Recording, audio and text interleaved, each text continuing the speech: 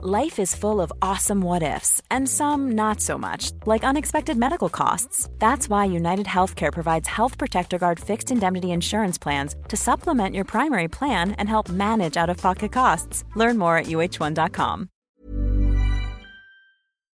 Hi, I'm Will Summer, and welcome to the Daily Beast's Fever Dreams. I'm a politics reporter at the Daily Beast. My book on QAnon, Trust the Plan, The Rise of QAnon and the Conspiracy That Unhinged America, will be available in February and is available for pre-order now. And I'm Kelly Weil. I am also a reporter at the Daily Beast, and I'm the author of the book Off the Edge, Flat Earthers, Conspiracy Culture, and Why People Will Believe Anything. On this podcast, we're going to take you on plunges into the sometimes hilarious, sometimes scary fanatics, infecting the way that millions of Americans view the world and how they vote. Even in the aftermath of the Trump administration, the energy of these conspiracy theorists, grifters, and influencers is still pushing our mainstream political landscape closer and closer to a breaking point. All right, welcome back to Fever Dreams. As always, I'm your co-host, Kelly Weil. Will Summer is out today, but we are joined by Daily Beast politics reporter Ursula Perano. Ursula, how's it going? It's going good. It's a nice day in Washington, D.C., so I'm happy to be here. Yeah, absolutely. I'm sure it's pretty busy in D.C. because Donald Trump, he's been having an interesting weekend. He's, of course, been having some legal woes that I think we're going to unpack in great detail later this episode. But before we get into that, I can't let it go. He's been having some absolutely top-notch posting on Truth Social that I would hate to get swept under the rug. Ursula, did you see these posts he made yesterday about Ron DeSantis? Yes, I absolutely did. Yeah, they're kind of hard to miss, right? Because, listen, Ron DeSantis, presumed primary opponent of Donald Trump, they're doing a little petty kind of pre-election sniping, but lately, especially when he's under fire, Trump is just really, really going for it. Just yesterday, he posted something about Ron DeSantis saying that Ron will probably find out about this, and by this, he means sexual misconduct scandals, sometime in the future when he's unfairly and illegally attacked by a woman or possibly a man with false accusations. And I think for all of us who are constantly refreshing Donald Trump's Truth Social page are like, whoa, because Trump deleted this. We're like, did he think he went too far for once? So that sounds like actually a sober decision on social media for Donald Trump. But no, he didn't think he went too far. He actually thought he didn't go far enough. Shortly after deleting that post, Trump posts again, this time with a picture of Ron DeSantis and some pixelated, I would say, teenage-looking girls or women. And he says, Ron DeSanctimonious will probably find out about sexual assault allegations because the accuser might even be, quote, underage. So this is quite the attack vector for Trump, right? What Trump is hinting at is this long circulating rumor that Ron DeSantis may have behaved inappropriately while partying with students during the year that he was a private school teacher. And this isn't even the first time that Trump has referenced the story, right? He posted about it in February, and it's actually kind of a lingering question mark in DeSantis's resume. He did actually teach at a private school in Florida many years ago, and the Times reported that he did go to these parties with senior students. Some of them were kind of uncomfortable saying like, hey, man, what are you doing here with 18-year-olds? But it's interesting to see Trump really put that out there because I think it's a story that the press has tiptoed around a little bit. People don't want to be reckless with a kind of a sensitive subject. I mean, Ursula, are there like rumors about DeSantis? What's the political climate around this very weird story about him going to parties with students? Yeah, I think you hit the nail on the head that it's a sensitive allegation and sort of subject matter. And I do think folks are trying to approach it from a very objective way, trying to suss out what actually happened and what Trump is trying to make it seem like happened potentially, and where in between there is truth. But I think this is just more of Trump really trying to find DeSantis's weak points. This is something that he can push on, and it can raise more questions and awareness about this long-standing rumor about DeSantis that he was potentially partying with students. And if he continues to push on that, maybe people will pick it up more. Maybe more reporters will cover it. And Trump would see that as a point in his favor. It has been so interesting, though, because Trump has been so actively attacking DeSantis. And DeSantis is just barely starting to attack back. It seems like they're trying to play different games, at least in this early sort of Cold War, given that DeSantis hasn't launched his campaign yet and is assumed to. But DeSantis is only throwing a couple shots here and there, little subtweets at Trump, whereas Trump is just on Truth Social going at it, raw to sanctimonious. This is becoming probably, I think, the most standout part of his early campaign messaging for 2024. Absolutely. Yeah, it's so funny because I think we forget just how hands-on Trump can be with his primary opponents, right? It's one thing for him to be saying that Joe Biden has a brain worm and Hillary Clinton's going to prison or something, but during that 2016 campaign, I mean, he was posting really nasty images of Ted Cruz's wife, implying that Ted Cruz's dad was like involved in the JFK assassination. I think he's still got that dog in him. And even though DeSantis hasn't declared, it could be potentially pretty nasty. Yeah, I think that this is what Trump does, and this is what worked for him in 2016, is really beating down his primary opponents, especially then when he was in a more crowded field. It'll be interesting to see how crowded it gets this time. I think probably less than it was in 2016, so less targets for Trump. But he knows that DeSantis is the real one to beat right now, unless another candidate surges. Early polling shows them not necessarily neck and neck. Trump still tends to have the lead, but shows that DeSantis is the person who folks could probably coalesce behind if it became a two-man race. And that's a threat for Trump, and he knows it, and he's trying to get out ahead of it. Mm-hmm.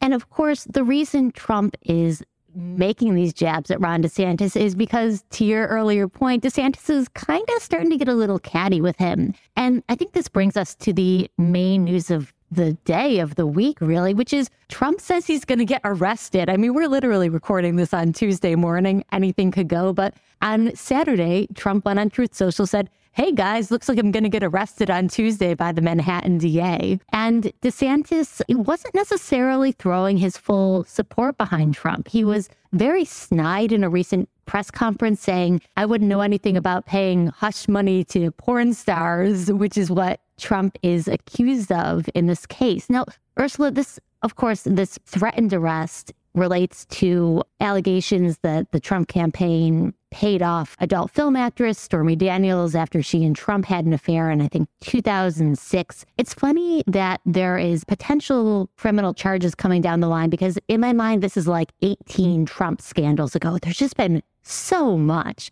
Do you remember sort of the TikTok of the Stormy Daniels case and kind of what's being accused of Trump here? Yeah, so the TikTok of it really is that Manhattan prosecutors have been investigating Trump for allegedly paying Stormy Daniels $130,000 in hush money in order for her to stay quiet about their supposed affair. This came to light a few years ago while Trump was still president. And I think that it's only grown from there. But you're right. It is so many Trump scandals ago that I think it's sort of gotten lost in the mix of things that he's been under investigation for. But this is the one that folks really feel they can pin him on. And as we see, he is openly saying he is planning to get arrested, which is just an incredible thing to post out there. But of course, he knows what he's doing, posting out that he is going to get arrested, calling for protests in his favor in retaliation to this prosecution that is coming forward. Absolutely. Yeah. I mean, Trump knows he can mobilize people, right? I think the scandal that people really wanted to see him go down for was, of course, January 6th, where he is definitely implicated in urging people to attack the Capitol. If there are charges coming down the line in that, haven't really seen it. There's also ongoing investigations into election meddling in Georgia. So I think it almost is a bit of a throwback to see, oh yeah, the Stormy Daniels case, of course, forgot about that one. It gets lost in some of the violent insurrectionary stuff.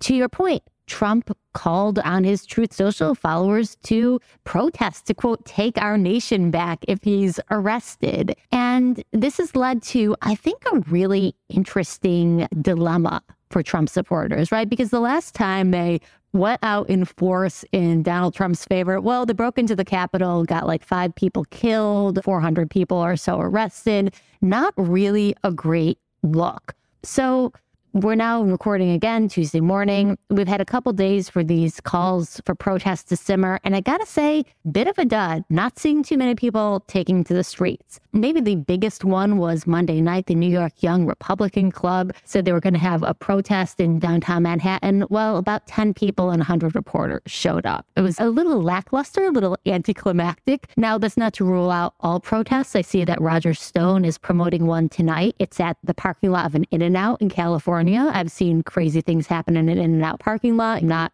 completely ruling out something crazy happening, but I think we're also starting to see some walk back on these protests. Laura Loomer, honestly a one-woman protest herself, famously chained herself to the doors of the Twitter headquarters because they banned her or something like that. She advertised a protest outside Mar-a-Lago, but then she deleted the tweet when it seems like it was getting no pickup. And she said, everybody just come to Trump's rally next weekend in Texas instead. So I think there's a good amount of caginess. No one wants to be the only person at a protest. And frankly, no one wants to get swept up in a FBI probe or something like that. Ursula, how has Congress reacted to these claims by Trump? Because you're covering Congress every day, and this is a big announcement from someone who's really sort of the head of the Republican Party right now.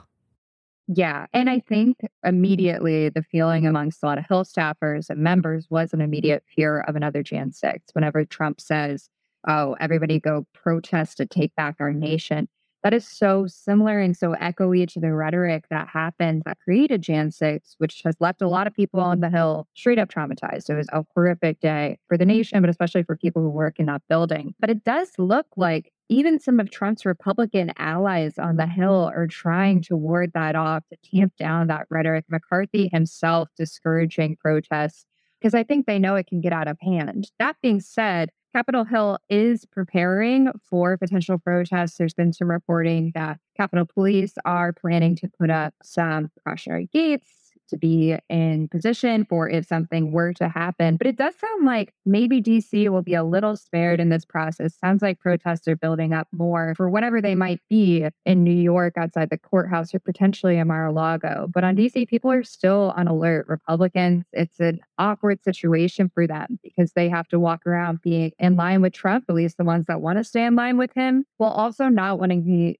tied to another Jan 6 sort of scenario if it were to occur, or just to any protest that could potentially get out of hand if people were going to start trying to get inside the building or to create a hard day for folks on Capitol Hill. I think people don't want to be associated with that, including, I would think, quite a few MAGA Republicans who just feel like they still need to sort of appease the president by walking some sort of very difficult balanced line. Right. I mean, it's one thing for McCarthy to be releasing footage from inside the Capitol on January 6th and say, hey, look, the QAnon shaman isn't being violent in this exact moment. It's another thing to invite people back through the doors again. There are some interesting, I think, footnotes here while we sit and wait for an arrest or an indictment, or maybe neither. And one standout point to me here is that Trump and all of his allies are really leaning in the anti-Semitism here. And I'll tell you what I mean. And it's that every time they bring up the district attorney who's prosecuting this, Alvin Bragg of Manhattan, they're constantly noting that he's a, quote, Soros-funded DA. They're saying that George Soros is ordering him around and he's pulling the strings. And listen, this is a centuries-long anti-Semitic trope. You pick one wealthy Jewish guy, a Jewish philanthropist like George Soros, and say he's pulling the strings, he's the puppet master. I don't think it's especially slick, but it is something that a lot of the right is taking up. I saw Elise Stefanik just this morning making similar comments. And so I think it does speak to the conspiracy-minded outlook of a lot of the right now, where it can't just be that, well, hey, this is how criminal prosecutions work. You pay off a porn star, you probably see the inside of a courtroom. No, it's part of a broader scheme, and they're going to incarcerate Trump before the election. And I do think it's a face-saving tactic for the right. Trump can't just be a criminal. He can't be locked up like they called for with Hillary Clinton. He's got to be the heroic main character on this crusade for the right. Yeah, absolutely. And I think it's an interesting line that Democrats are having to walk on this as well, and that they know that Trump could try and play this up and he can try and make himself into some sort of martyr. But at the end of the day, the administration has been very adamant that this is not a matter of politics. They are trying to go through the process. Like you said, if you pay a porn star hush money, chances are you are going to see the inside of a courtroom.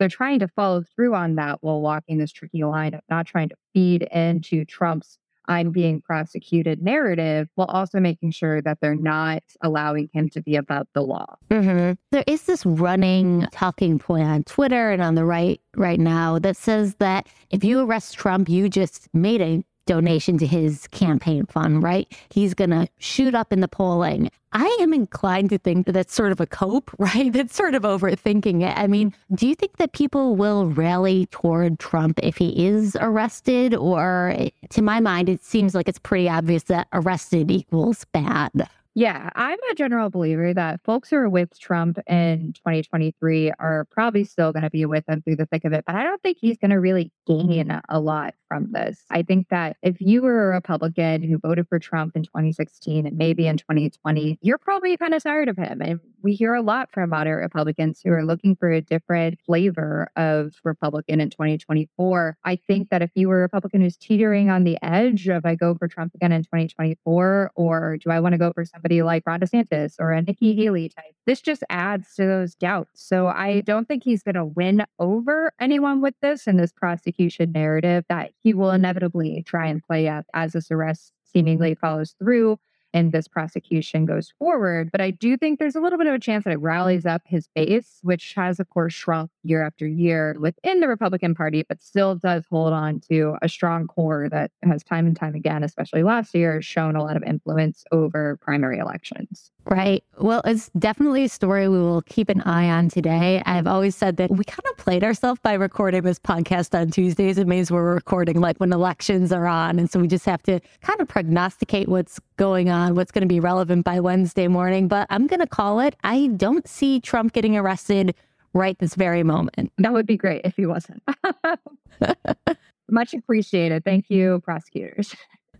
Well, Kelly, meanwhile in Congress, Republicans are keeping themselves busy and they have been creating a new target for themselves. It is Mexico, and they are trying to be the fearmongers and the attack hawks on Mexico. Marjorie Taylor Greene introducing some policy that she thinks can get at the core of this. I think it's creating the narrative they want. Who does not want a land war with a neighbor nation with hundreds of miles of border and extensive trade agreements with the U.S.? I know that's personally me. No, so what we're talking about here is this new Republican war cry for basically legal acts of war against Mexico. Now, we just passed the 20-year mark of the start of the Iraq War, and Congress is working on repealing the authorization for use of military force that kicked off that invasion. But meanwhile, some Republicans are eyeing their own AUMF for war with Mexican cartels. Representative Dan Crenshaw of Texas just introduced a new bill earlier this year that would provide a new authorization of use of force against these cartels, and Lindsey Graham is teasing his own version of that bill in the Senate.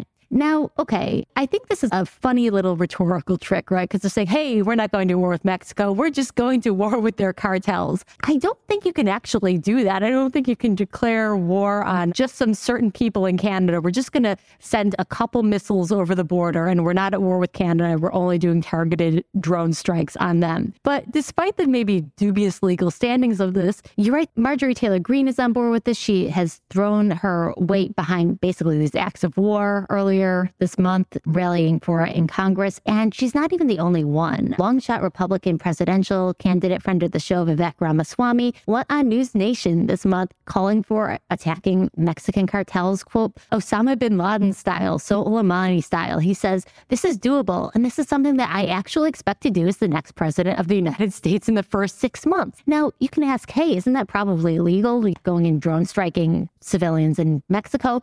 Well, no worries, says Ramaswamy. He says he would first ask Mexico's president to do those military strikes and, quote, we can help you do this job, but if you do not, we will come in and do it for you. Now, we already know what Mexico is going to say about this because the president has gone on the record and said, yeah, we're absolutely not letting people drone strike our country. What are you talking about? But nevertheless, this has become a real rallying cry on the right. And I think it's something that the right is looking at to distract from ongoing woes like indictments against Trump. Ursula, how much support does this idea really have among lawmakers? Yeah, well, so I'll say off the bat, it's very unusual for a Crenshaw and a Marjorie Taylor Greene to work together in Congress. Crenshaw is usually seen as the person who gets very tired of some of the right-wing antics of Republican members in Congress. That Marjorie Taylor Greene has been known for those right-wing antics. So I think that speaks to the idea that there is some support for this idea. Where I think this idea would die is when they actually have to talk about the logistics of what it means to be at war with a cartel, which, as you mentioned, is not really how war works. You don't get to say you're at war with a faction of a country or industry, for lack of a better word, within a country. And this idea spouted by the Vivek types of the world, the Ramaswamy types, we'll just talk with the Mexican president and we'll work something out. Also not very feasible. And of course, when you start, if you were to go through this process of, okay, what if this were to pass the House? This would be an entirely different story amongst Senate Republicans who don't really like to touch these sort of gimmicky messaging bills that are being moved through the House. And that's what a lot of the House Republicans have been doing this term so far, is looking at messaging bills where they can virtue signal and say, oh, yeah, we're going to crack down on Mexican cartels. We're going to go to war with them. We passed the bill to do that, when they know that that's not going to become policy. That's not something the Senate would likely pass. It's not something that President Biden would sign. And it just doesn't actually fit into what real foreign policy is. Yeah, absolutely. Right. It's something that you can go on Fox and brag about and say that we're taking the hard line against cartels. What I love is the shifting justification for why exactly we would go to war against cartels anyway.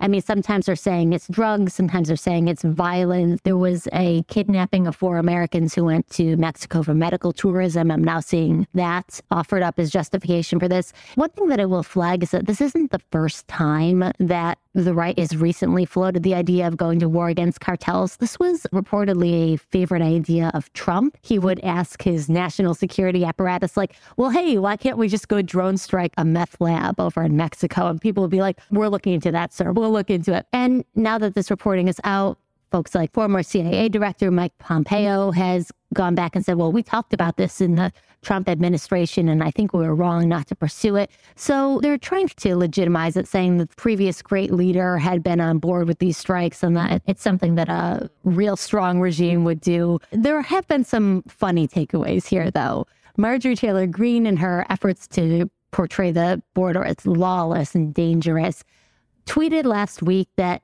cartels had actually left a bomb on American territory. And she tweeted a picture of a duct tape wrapped object. She said, this changes everything. Not only are cartels murdering Americans every day through drugs and crime, now they are planting bombs on our land and our country. Well, hang on, Marjorie Taylor Greene, because like 2 hours after that tweet, the chief of Border Patrol went on Twitter and said, yeah, we looked into it. That's not a bomb. That's sand wrapped in duct tape. So as we're reflecting, I think, as a nation on the Iraq invasion, I would like to have at least a proper fake WMD in this case. I don't want to go to war for some sand in a duct tape ball. Yeah. And I'm not one to give props to Elon Musk's Twitter at all, but there is this funny feature on Twitter now where you can put community notes. So if people think there's something important to note about a post, they can write a little note below, and it's kind of a forum style thing. But now Marjorie Taylor Greene's post of the supposed bomb has a little note below saying CBP has said this is not a bomb. And I just love that. I think it's great that it's added there. Folks can see that she was corrected outright, that it's a duct tape ball of sand, which is just like so perfect that it's not even something kind of weird inside that was trying to be smuggled. It is sand.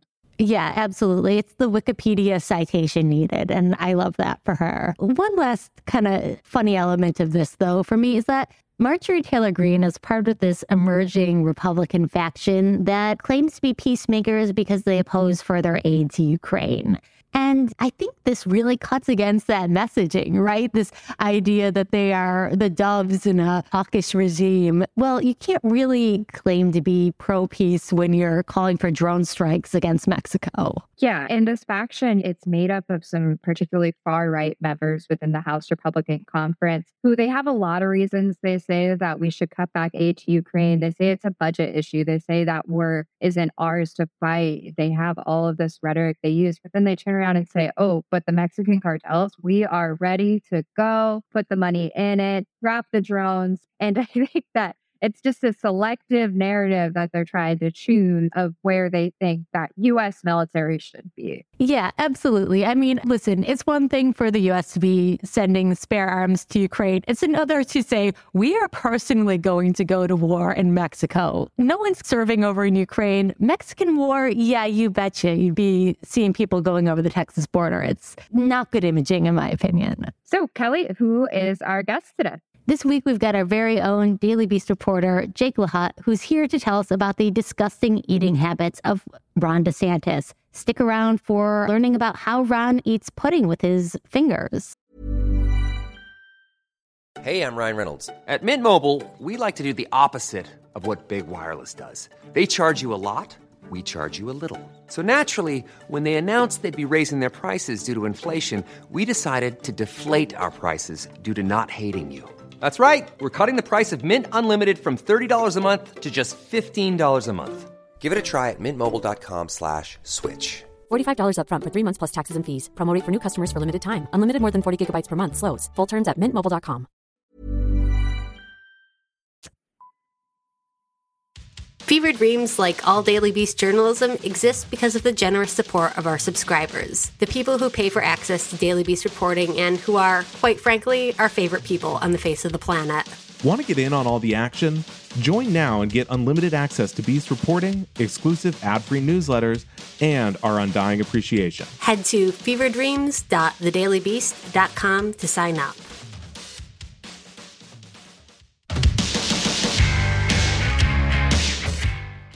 All right, we are joined by Jake Lahut, who is out with some really psychically upsetting reporting about Ron DeSantis' people skills. Jake, thanks for joining us. Great to be with you. So in this new report you've got out with our colleague Zach Petruzzo, you suggest that everybody knows that Ron DeSantis is a little bit awkward and that event staffers have to take efforts to mitigate his people skills. Can you tell us sort of Ron DeSantis' reputation among people who have to work with him on campaigns? Sure. So there are a couple different crowds here. I mean, I think in Florida, this has definitely been known for, at least since he's been on the statewide stage, going back to his days in the state capitol and then in Congress.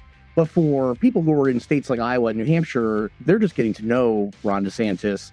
And one of the big issues they're facing is they just don't really know what his campaign team wants at these kind of pre-campaign, pre-primary events, or what we call the invisible primary. I think a lot of eyes were really just turned like a hawk towards his first appearance in Iowa. And the people who tend to post these kinds of things or involved in the planning, immediately a couple things jumped out. One is that there was a big separation between him and the voters. And the other was that it sounds like the DeSantis team is very averse to wanting to take questions from full press, or that maybe they want to invite some friendly outlets. Then we got some former DeSantis staffers talking and just kind of broadened out more among GOP operatives who maybe don't have a horse in the race yet, but they really are interested in DeSantis and maybe hitching their wagon to him. And the recurring themes are basically any kind of like big stage scenario, he's fine. If he kind of has sort of a plan, the one recurring theme the staffers brought up was that he really wants to have basically a sort of scripted beginning to end plan for his events. And that's including his comments, where he's going. But if he's in a more intimate setting, like a fundraiser or a VIP room, he's not the most gregarious guy, let's say. So he's often off in the corner. He's having a hard time making small talk. He often seems pained to make small talk, which I think is the bigger issue. Like, it's not everyone who runs for president needs to be this like mega extrovert type. I think the issue is that it's very clear that he doesn't want to be talking to all these random people. And when you're in the early state of a campaign like this, even if you are a presumed frontrunner or co-frontrunner like DeSantis, he's not like Trump, where all these voters feel like they know who he is from years on TV and being in their living rooms. Like, he still has to do a lot of the conventional introductory stuff in these early states. So the people who organize the events are trying to anticipate that. And some of them who spoke to me said they're totally ready to ban the press if the DeSantis team wants to do that. But one thing they can't really prevent is members of the public or your local GOP bigwigs wanting to ask him a pointed question. And I think that there's a lot of concern that he's still untested coming out of Tallahassee. And when he finally gets into the deep end here, no one really knows how well he might be able to handle those unscripted interactions. He's just an introvert, man. He needs his alone time. He needs time to decompress and to take time to really prioritize himself. No, but Jake, I think one of the standout lines in this story, the thing that was going viral on Twitter, had to do with Ron DeSantis' food habit. Listen, I'm not one to knock anyone for how they choose to eat, but there's some just oddball stuff going on here. Can you tell us about what people told you about how Ron DeSantis dines?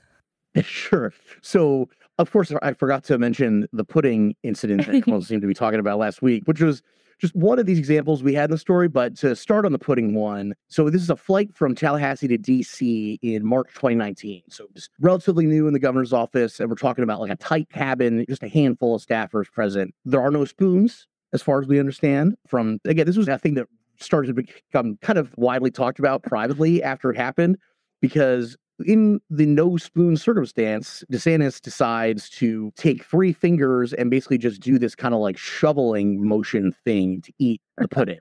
And I'd never heard of anyone eating pudding with their fingers before. To be fair, though, I also had not heard of a backup plan that a lot of people brought up, which is simply using the top foil peel thing and kind of like forging that into a spoon type object. Absolutely. I've got a toddler. You hold the pudding cup upside down and you squeeze it out anyway.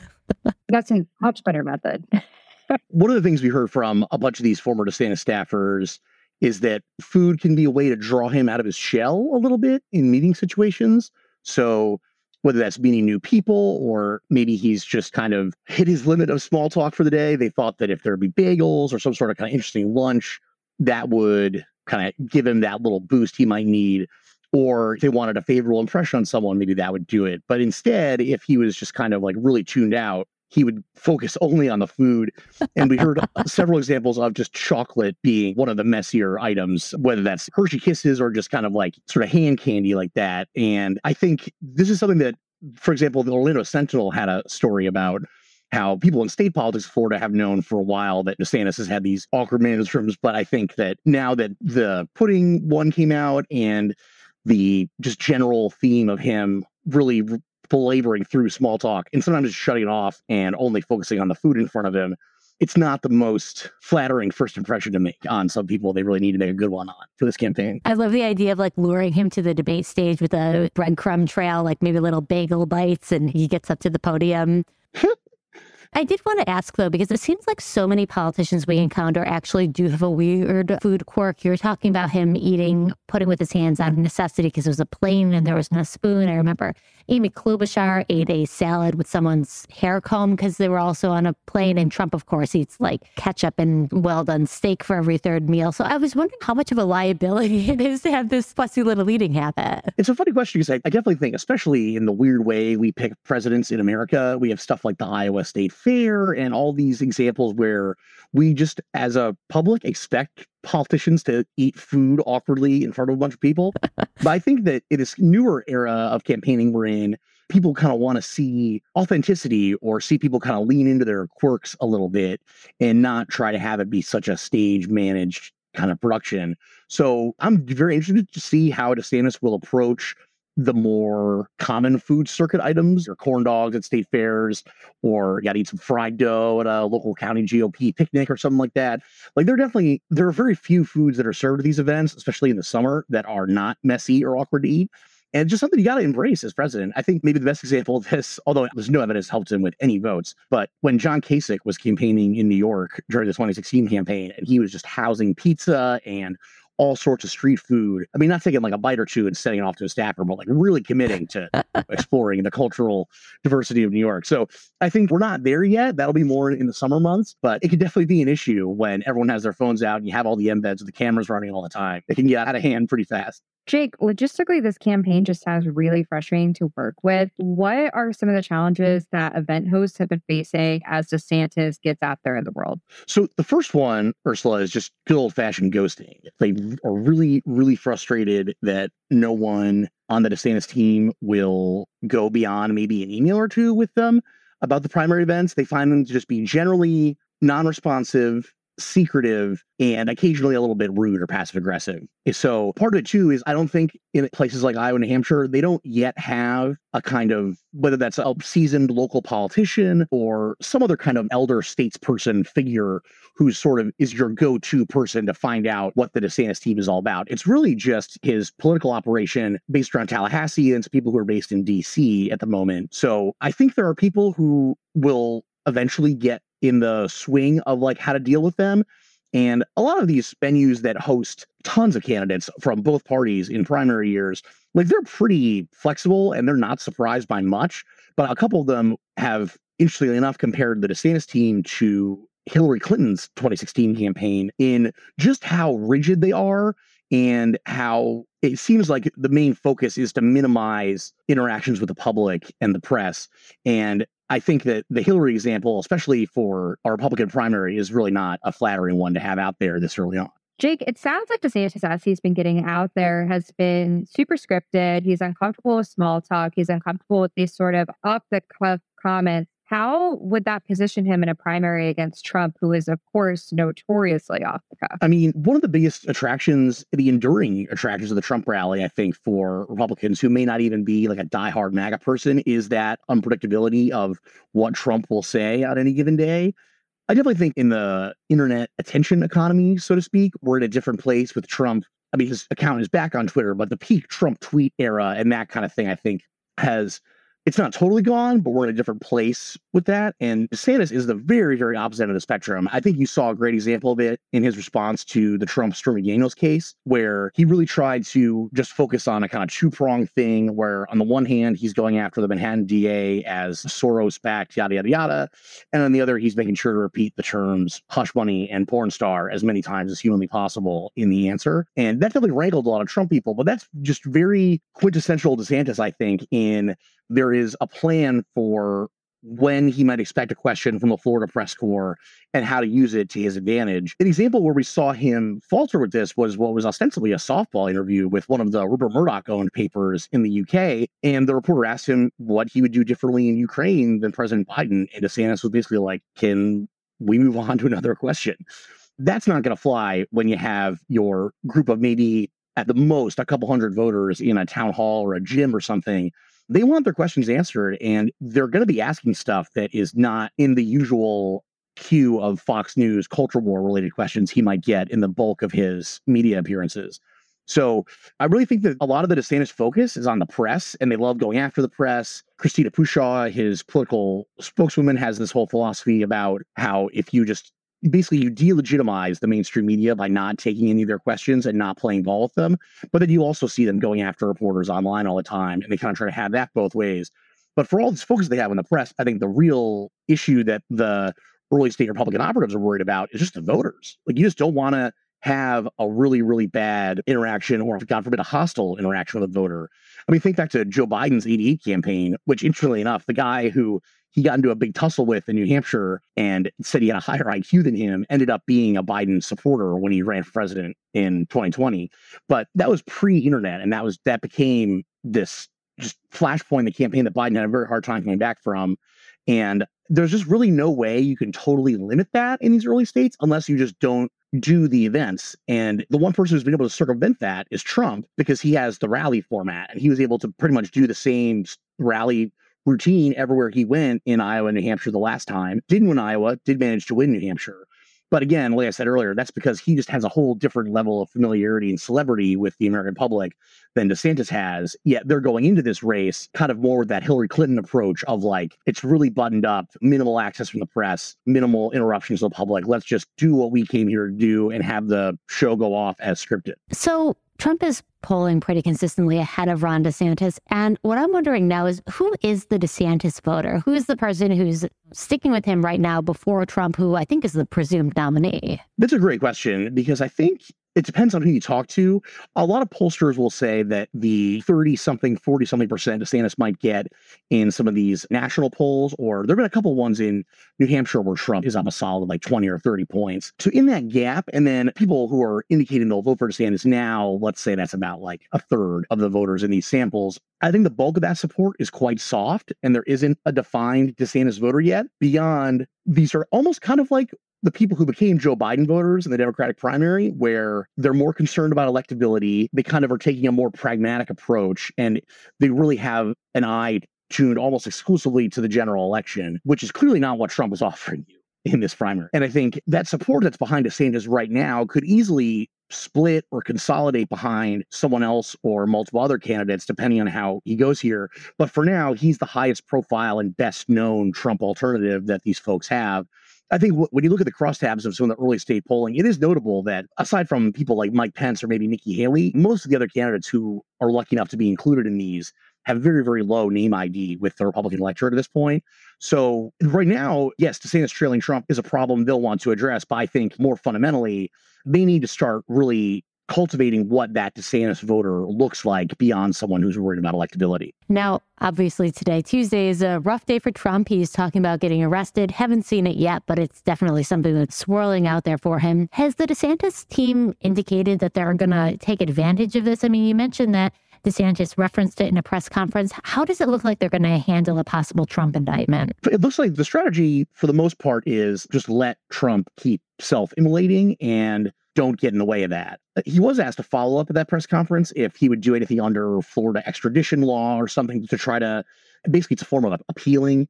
And he said, no, we don't want any part of that. And a line that really, really irked a lot of the MAGA folks was that DeSantis says he has real problems to deal with, or something to that effect, implying that the indictment of a former president, and definitely in the eyes of the MAGA base, I mean, this is like the political persecution of a lifetime for them. For him to dismiss that as trivial, I think really did not sit well.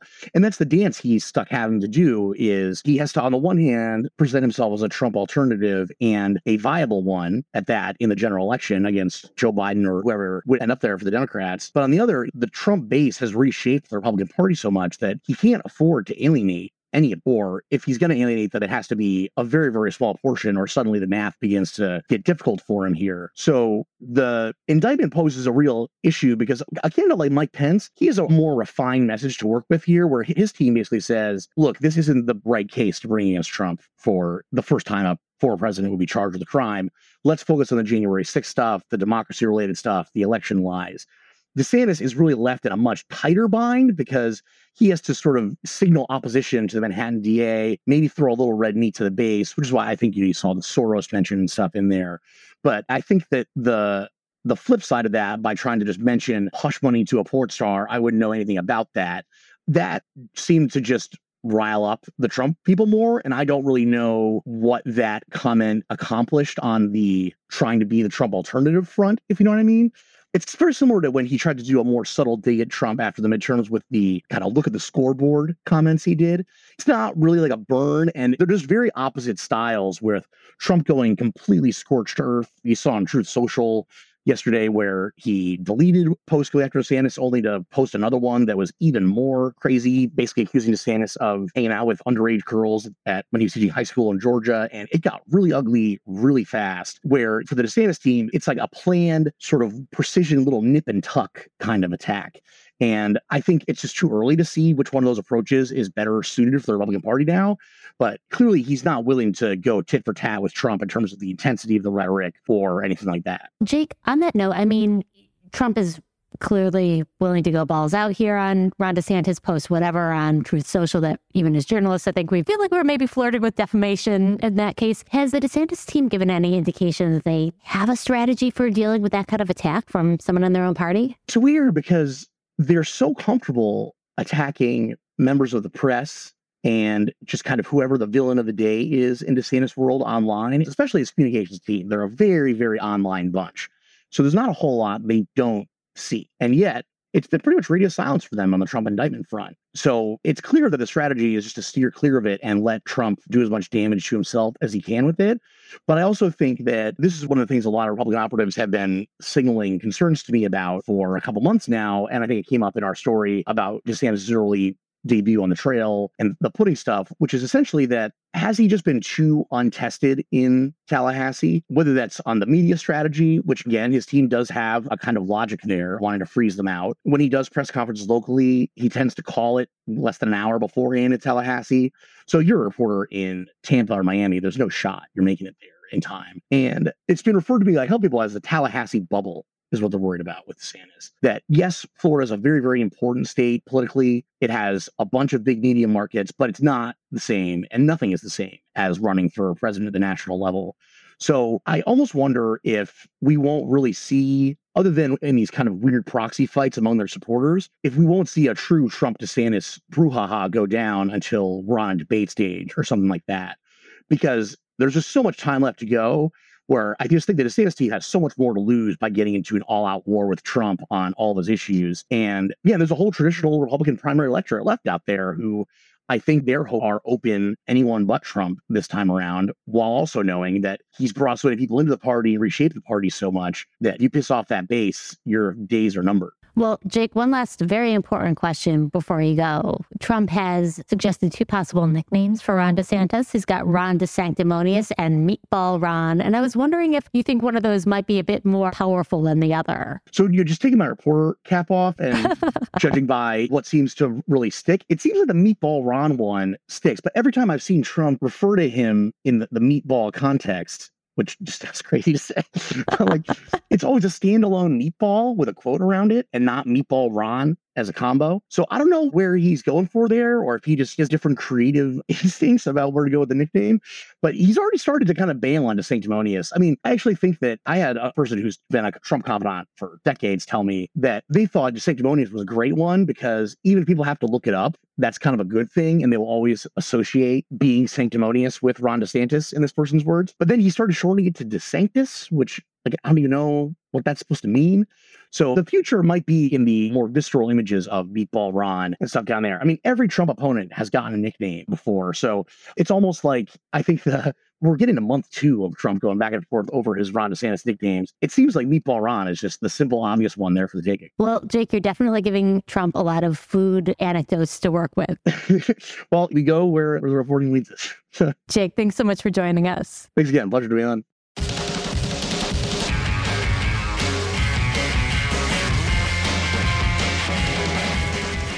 All right, and now for Fresh Hell, where we have sort of a Matryoshka doll of Fox News and Dominion lawsuits. So Dominion, as folks probably remember, is suing Fox for $1.6 billion over false allegations Fox made about Dominion throwing the election for Joe Biden.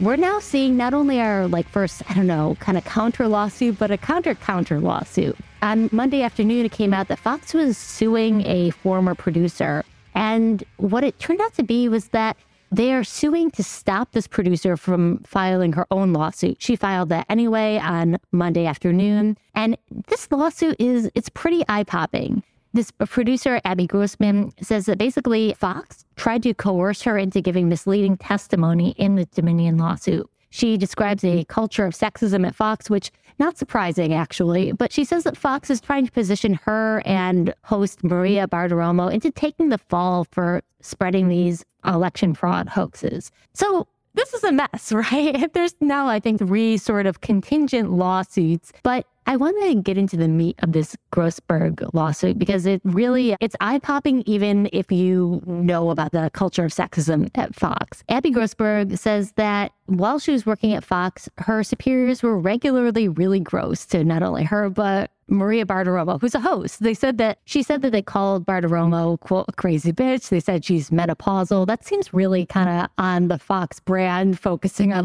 where a woman is in her menstrual cycle. But there's some other really gross highlights here. She says that Tucker Carlson's top producer asked her whether Bartiromo would be open to having an affair with Kevin McCarthy. She says on her first day working as a booker for Tucker Carlson, she found that the show's Manhattan headquarters were decorated with large pictures of Nancy Pelosi in a swimsuit. She says that his staff joked regularly about Jews and used a vulgar term for women, not sure which. So, listen, we've heard a lot over the past decade or so of a culture of sexism at Fox. There's been so many lawsuits, people fired, people accused of sexual assault. But I think this is another drop in the bucket, and it comes at a really legally vulnerable time when Fox is fighting off what is a just absolutely momentous lawsuit. Yeah, and I think that they are already in the thick of it. Their text messages are on display. Some of their top hosts have been shown to be disagreeing with the president publicly or saying that they're tired of him. And it's creating this complex environment at Fox. But then, of course, you have everyday staffers, so folks who aren't the Tucker Carlsons of the world, who aren't the Brett Baiers, who are just there trying to do a job. They're often younger. They're often not as politically outright as perhaps some of the hosts are, and wanting to feel so aligned with Trump. And I think that this woman coming forward, she's describing a culture that is so notorious at Fox of sexism and of uncomfortable and sometimes very inappropriate place for women to work. But underneath that, of course, there is the news that relates to the broader Dominion situation and that she was saying she was coerced to give a specific testimony. And that can be very damning to Fox if they continue to try and say that they were fair in this situation and to ward up Dominion's lawsuit, which, of course, seems like Dominion is continuing to make quite a bit of progress on. Absolutely. I mean, the discovery alone in this lawsuit, which is all that's come out, has been, I think, has been a bit of a wrecking ball. There's some polling, and I'm not sure exactly how accurate it is, but that this lawsuit has actually moved the needle for some Fox watchers. They're not necessarily watching Fox less, but they are a little bit more skeptical of Fox as a news source. Now, what Grossberg is alleging here is that Fox's lawyers coached and intimidated her while she was making a deposition on Fox's behalf in this lawsuit, basically making herself look worse so that she's there to take the fall if and when Dominion does score a win on this. And she attributes a lot of that intimidation to a culture of sexism. But while I can believe that, I do want to push back a little bit because, yes, there can be a culture of sexism, and there's also a degree to which, as a journalist, you can't be airing, say, Sidney Powell talking about Venezuela has an algorithm that's going to override the voting machines. And I want to read a little bit from this Times coverage of the story because I think it does speak to a institutional failing, a failing on multiple levels at Fox right now. She says that the network's disregard for women, it left her and Maria Bartiromo stretched too thin to properly vet the truthfulness of media claims against Dominion on the air. At times, Ms. Grossberg said she was the only full-time employee dedicated to solely working on Ms. Bartiromo's Sunday morning show. Now, okay, I get it. Listen, what reporter hasn't felt like they're under the gun, they're on deadline, they've got a lot to do in a little bit of time. That said, Fox is one of the only large outlets to run with these allegations, right? I don't think it needs the entire Fox News brain trust room to say that somebody sending an email about that they're getting rumors from the wind that Dominion is hacking the voting machines. I don't think you need 7 or 8 people to debunk that rumor. Yeah. And I mean, it's such a question about just how Fox operates in general. I think one of the things that came forward during discovery is just that they don't have editorial standards like a lot of newsrooms have, that they don't have sort of a written process for how things are vetted. And it is a question of how this process happened at all within producer world, like this woman was in, or within who was being booked top down and how they were deciding how to cover this. Because if you're working at, for example, the Daily Beast here, we vet our sources. We make sure they're credible to talk about what they're talking about. And you don't just put one thing on paper that was a rumor that somebody heard from here or there and say, oh, and I'm going to report this out now. You have to substantiate things, which is at the root of what Fox wasn't doing when they were putting people like Sidney Powell on air to just spew out rumors and ideas of how they think this election was stolen and how they could win it back. Yeah, absolutely. And to some degree, yeah, this sounds like an institutional failing. It also does sound like she's being set up to be the fall woman. So I'm really interested to see what shakes out of this case, how many add-on lawsuits we can get here. We're up to 3, and I think if we really push, we can maybe hit a half dozen. Yeah, I think we just got to keep going.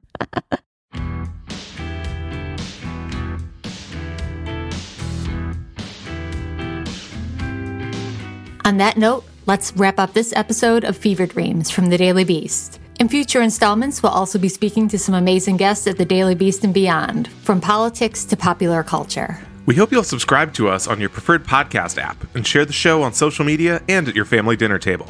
If you'd like to follow us on Twitter, I'm at Will Summer, and Kelly is at Kelly Weil. That's Weill. Come say hi. This podcast is produced by Jesse Cannon with music by Brian DeMeglio. Thanks so much for listening, and we'll see you next time.